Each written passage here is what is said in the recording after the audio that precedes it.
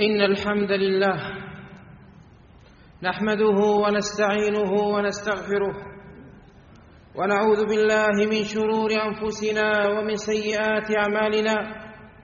من يهده الله فلا مضل له ومن يضلل فلا هادي له، وأشهد أن لا إله إلا الله وحده لا شريك له، وأشهد أن محمدًا عبد الله ورسوله. يا أيها الذين آمنوا اتقوا الله حق تقاته ولا تموتن إلا وأنتم مسلمون. يا أيها الناس اتقوا ربكم الذي خلقكم من نفس واحدة وخلق منها زوجها وبث منهما رجالا كثيرا ونساء، واتقوا الله الذي تساءلون به والأرحام إن الله كان عليكم رقيبا. يا أيها الذين آمنوا اتقوا الله وقولوا قولا سديدا يصلح لكم أعمالكم ويغفر لكم ذنوبكم، ومن يطع الله ورسوله فقد فاز فوزا عظيما. أما بعد، فإن أصدق الحديث كلام الله، وخير الهدي هدي محمد صلى الله عليه وسلم، وشر الأمور محدثاتها، وكل محدثة بدعة، وكل بدعة ضلالة، وكل ضلالة في النار. أيها الناس، حديثنا عن الألفة بين المجتمع المسلم. عباد الله، أرأيتم إلى الجسد الواحد ومنزلة الأعضاء منه وشعور بعضها ببعض؟ أرأيتم إلى البناء كيف يشد بعضه بعضا، وكيف حاجته إلى جوانبه وأركانه وأجزائه؟ أرأيتم إلى النخلة في جمالها وبهائها وكثرة خيرها وبركتها ومنفعتها؟ هذه أمثلة من النبي صلى الله عليه وسلم للمسلم مجتمعه، مثل ضرب الإسلام فيها بجيرانه، فجاب المسلم بشهادة التوحيد من أندلسه إلى خراسانه، وأينما حل فثم داره وإخوانه. بنيان لم يشهد التاريخ له مثيلا، بنيان أساسه كلكم بنو آدم، وآدم خلق من تراب. المسلمون تتكافأ دماؤهم، ويسعى بذمتهم أدناهم، ويجير عليهم أقصاهم، وهم يد على من سواهم. وحال أمتهم المؤمنون كرجل واحد، إن اشتكى رأسه اشتكى كله، وإن اشتكى عينه اشتكى كله. وحال أفرادهم المؤمن من أهل الإيمان بمنزلة الرأس من الجسد. يألم المؤمن لأهل الإيمان كما يألم الجسد لما في الرأس. بل قال الله عن الرعيل الأول: ويؤثرون على أنفسهم ولو كان بهم خصاصة. وقال ابن عمر رضي الله عنهما: لقد أتى علينا زمان وما أحد أحق بديناره ودرهمه من أخيه المسلم. وقد كان النبي صلى الله عليه وسلم أكمل الداعين إلى هذا. ففي صحيح مسلم قال أبو سعيد رضي الله عنه: كنا مع رسول الله صلى الله عليه وسلم في سفر، فقال: من كان معه فضل ظهر فليعد به على من لا ظهر له، ومن كان له فضل زاد فليعد به على من لا زاد له. قال: فذكر من أصناف المال حتى رأينا أنه لا حق لأحدنا في فضل.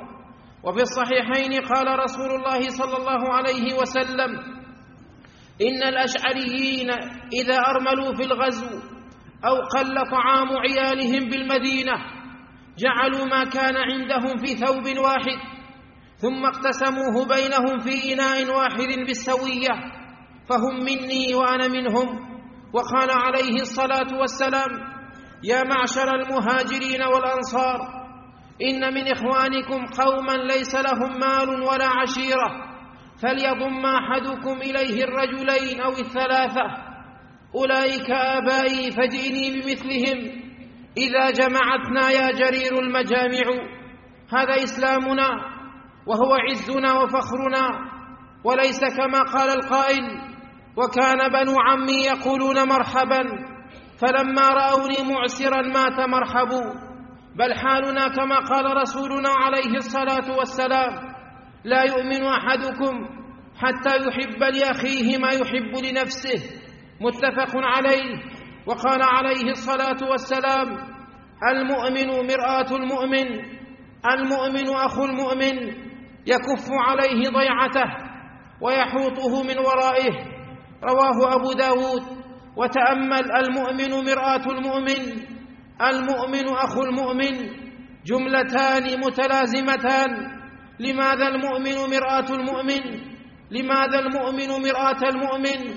لأن المؤمن أخو المؤمن، والأخوة تقتضي أن يكون الأخ مرآة لأخيه المؤمن، والمرآة تجمل الإنسان وتحسن مظهره وتدله على عيبه مع الستر التام وعدم المبالغة أو التقصير في الوصف، فلا تخبر بالعيب أحدا، بل تكون سببا لستر العيب وإظهار الجميل. ثم بين عليه الصلاة والسلام جانبا من حق الأخوة، فقال: يكف عليه ضيعته ويحوطه من ورائه. يكف عليه ضيعته أي يجمع له ما تشتت من ماله ويعينه على جمعه، ويحوطه من ورائه أي يذب عنه في غيبته ويوفر عليه مصالحه. وقال عليه الصلاة والسلام: المسلم أخو المسلم، لا يظلمه ولا يسلمه، أي لا هو يظلمه ولا يسلمه ويتركه إلى من يظلمه. ومن كان في حاجة أخيه كان الله في حاجته. وفي رواية قال عليه الصلاة والسلام: والله في عون العبد ما كان العبد في عون أخيه. ومن فرج عن مسلم كربة فرج الله عنه كربة من كرب يوم القيامة. ومن ستر مسلما ستره الله في الدنيا والآخرة، متفق عليه. فحقوق المسلمين على بعضهم وأسباب ألفتهم كثيرة وعظيمة، والمتأمل في حال الناس اليوم يرى التفريط الظاهر والشح المطاع والدنيا المؤثرة والتدابر المفضع والتباغض المر والتحاسد الحالق والجهل المطبق، إلا من رحم ربك. وأضرب لكم مثالا في البيع عند أسلافنا لنعرف كم هو الفرق بيننا وبينهم. وقد قال النبي عليه الصلاة والسلام: التاجر الصدوق الأمين مع النبيين والصديقين والشهداء. رواه الترمذي. وعظم الأجر يدل على عظم التخلف عن امتثال هذا الأمر. روى الحاكم والبيهقي عن أبي السباع قال: اشتريت ناقة من دار واثلة بن الأسقع، فلما خرجت بها أدركني وهو يجر إزاره، أي مسرعا عجلا، فقال: يا عبد الله اشتريت؟ قلت: نعم. قال: بين لك ما فيها؟ قلت: وما فيها؟ إنها لسمينة ظاهرة الصحة. قال: أردت بها سفرا أو أردت بها لحما؟ قلت: أردت بها الحج. قال: إن بخفها نقبا، أي رقة لا تستطيع السفر. فقال الذي اشتراها: ما أردت إلى هذا أصلحك الله، تفسد علي؟ قال: إني سمعت رسول الله صلى الله عليه وسلم يقول: لا يحل لأحد يبيع شيئا إلا بين ما فيه، ولا يحل لمن علم ذلك إلا بينه. وروى الطبراني في ترجمة جرير بن عبد الله رضي الله عنه أن غلاما له اشترى فرسا ب300 درهم، فلما رآه جرير جاء إلى صاحب الفرس فقال: إن فرسك خير من 300، فلم يزل يزده حتى أعطاه بها 800 درهم. وجاءت امرأة إلى مطرف بن عبد الله ومعها جبة خز، أي جبة من حرير، وكان رضي الله عنه ورحمه تاجر حرير، فقال: بكم هي؟ قالت: ب500. قال: هي خير من ذلك. قالت: 600. قال: هي خير من ذلك. فلم يزل حتى بلغ بها 1000 من الدراهم. أين هذا أيها الناس ممن يغش إخوانه، بل يتفنن في ذلك ويحلف الأيمان المؤكدة أنه اشتراه بكذا وبكذا ومن بلد كذا، وهو كاذب في كل ذلك. وقد قال النبي عليه الصلاة والسلام: الحلف منفقة للسلعة ممحقة للكسب، متفق عليه. ولذلك تكاثرت الأموال في أزماننا، ولكنها وللأسف بلا بركة. والإسلام دين النصح والأخلاق والحقوق. قال النبي عليه الصلاة والسلام: لا تحاسدوا ولا تناجشوا ولا تباغضوا ولا تدابروا ولا يبع بعضكم على بيع بعض، كونوا عباد الله إخوانا. المسلم أخو المسلم، لا يظلمه ولا يحقره ولا يخذله. التقوى هاهنا، وأشار إلى صدره 3 مرات. التقوى هاهنا، التقوى هاهنا. بحسب امرئ من الشر أن يحقر أخاه المسلم.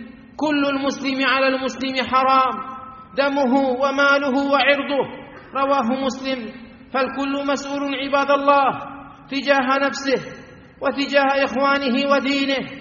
والمؤمنون بعضهم أولياء بعض، يأمرون بالمعروف وينهون عن المنكر، رحماء بينهم. وقد قال النبي عليه الصلاة والسلام: مثل القائم على حدود الله والواقع فيها كمثل قوم استهموا على سفينة فأصاب بعضهم أعلاها وبعضهم أسفلها، فكان الذين في أسفلها إذا استقوا من الماء مروا على من فوقهم فقالوا: لو أنا خرقنا في نصيبنا خرقا ولم نؤذ من فوقنا. قال: فإن تركوهم وما أرادوا هلكوا جميعا، وإن أخذوا على أيديهم نجوا ونجوا جميعا. رواه البخاري. فلا بد من التعاون والتواصي على الخير والأخذ على اليد الهادمة والقيام بالمسؤولية. يا أيها الذين آمنوا ادخلوا في السلم كافة ولا تتبعوا خطوات الشيطان إنه لكم عدو مبين. أقول هذا وأستغفر الله العظيم لي ولكم.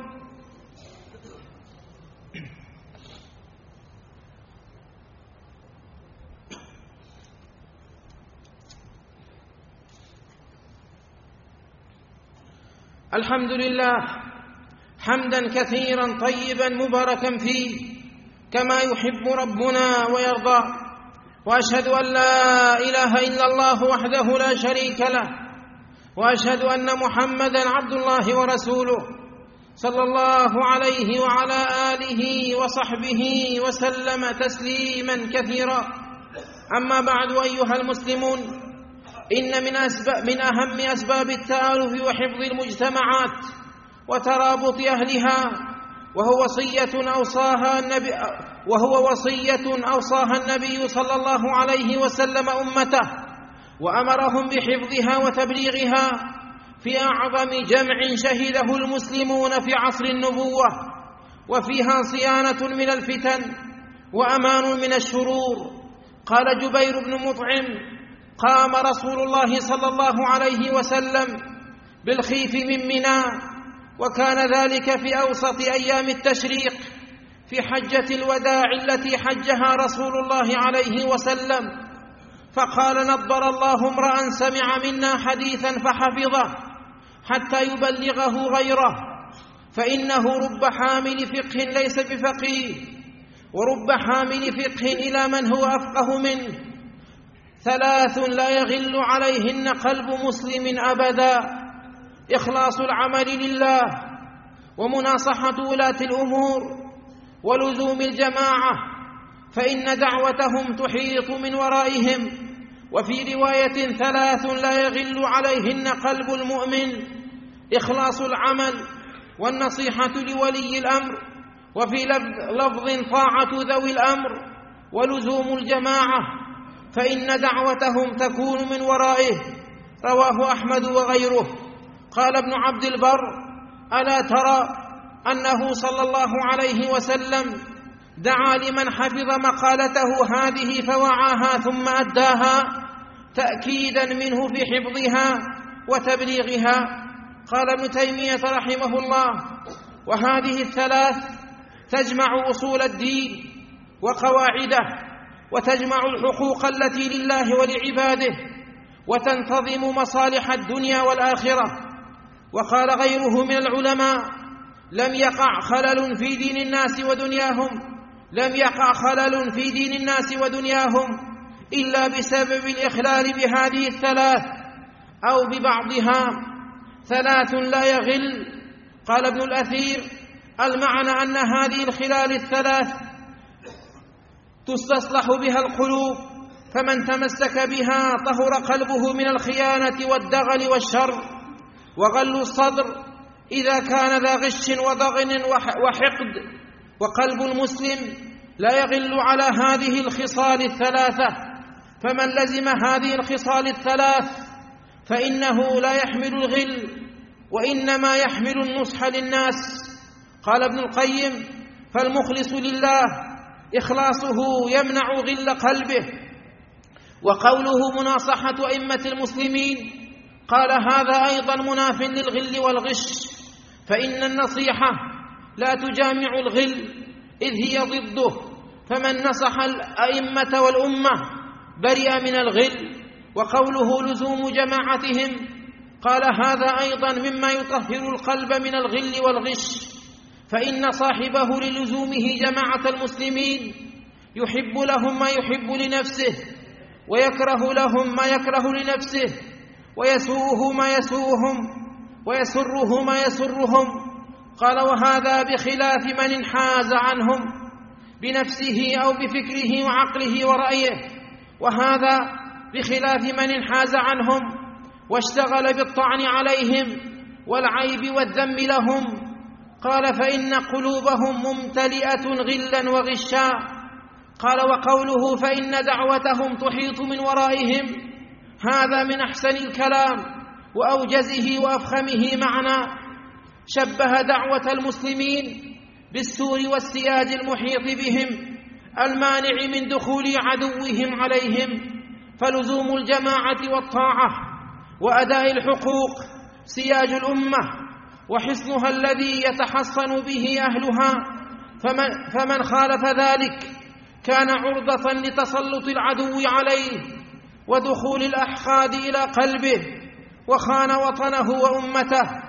قال عنبسة بن سعيد رحمه الله: ما ابتدع رجل بدعة إلا غل صدره على المسلمين واختلجت منه الأمانة.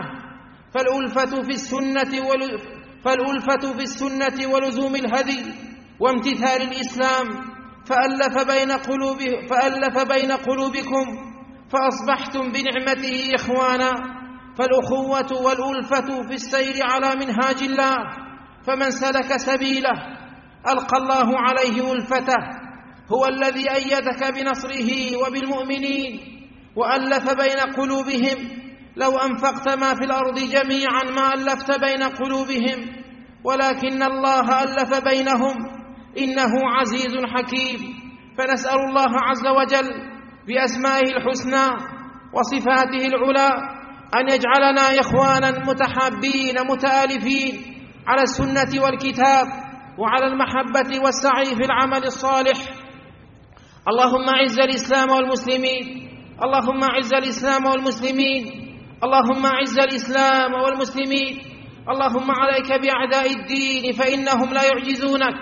اللهم من أرادنا وأراد بلادنا وحكامنا وعلماءنا والمسلمين بسوء، اللهم اجعل كيده في نحره واجعل تدبيره تدميره. اللهم ربنا آتنا في الدنيا حسنة وفي الآخرة حسنة وقنا عذاب النار. اللهم إنا نعوذ بك من جهد البلاء ومن درك الشقاء ومن سوء القضاء ومن شماتة الأعداء. اللهم إنا نعوذ بك من زوال نعمتك ومن تحول عافيتك ومن فجاءة نقمتك ومن جميع سخطك. اللهم ألف بين المسلمين والمسلمات، اللهم ألف بين المسلمين والمسلمات. اللهم ادرع عن المسلمين الفتن والمحن ما ظهر منها وبطن. اللهم احقن دماء المسلمين، اللهم سن أعراضهم واحفظ ديارهم وأموالهم وقهم شر شرارهم. اللهم ألف بين المسلمين، اللهم رد المسلمين إلى الكتاب والسنة، اللهم رد المسلمين إلى الكتاب والسنة. اللهم اهدهم لأحسن الأخلاق والهدي، فإنه لا يهدي لأحسنه إلا أنت. اللهم ارحمنا فإنك بنا راحم، ولا تعذبنا فإنك علينا قادر. اللهم اغفر للمسلمين والمسلمات الأحياء منهم والأموات. اللهم وفق ولاة أمورنا بتوفيقك، اللهم احفظهم بحفظك، اللهم اكلهم بعنايتك، اللهم اجعلهم هادين مهديين راشدين موفقين مسددين، وسائر ولاة أمر المسلمين. اللهم ارحم الشيخ زايد وارفع درجته في المهديين، واخلفه في عقبه في الغابرين، ونور له قبره وافسح له فيه، واجعله روضة من رياض الجنة. اللهم ارحمنا فإنك بنا راحم، وآتنا في الدنيا حسنة وفي الآخرة حسنة وقنا عذاب النار. اللهم صل على نبينا محمد وعلى خلفائه الراشدين وعلى بقية العشرة المبشرين وعلى أهل بيته وأزواجه الطاهرين وعلى صحابته أجمعين وعلى التابعين وعلى من تبعهم بإحسان إلى يوم الدين. عباد الله، إن الله يأمر بالعدل والإحسان وإيتاء ذي القربى، وينهى عن الفحشاء والمنكر والبغي، يعظكم لعلكم تذكرون. فاذكروا الله العظيم الجليل يذكركم، واشكروه على نعمه يزدكم، ولذكر الله أكبر، والله يعلم ما تصنعون.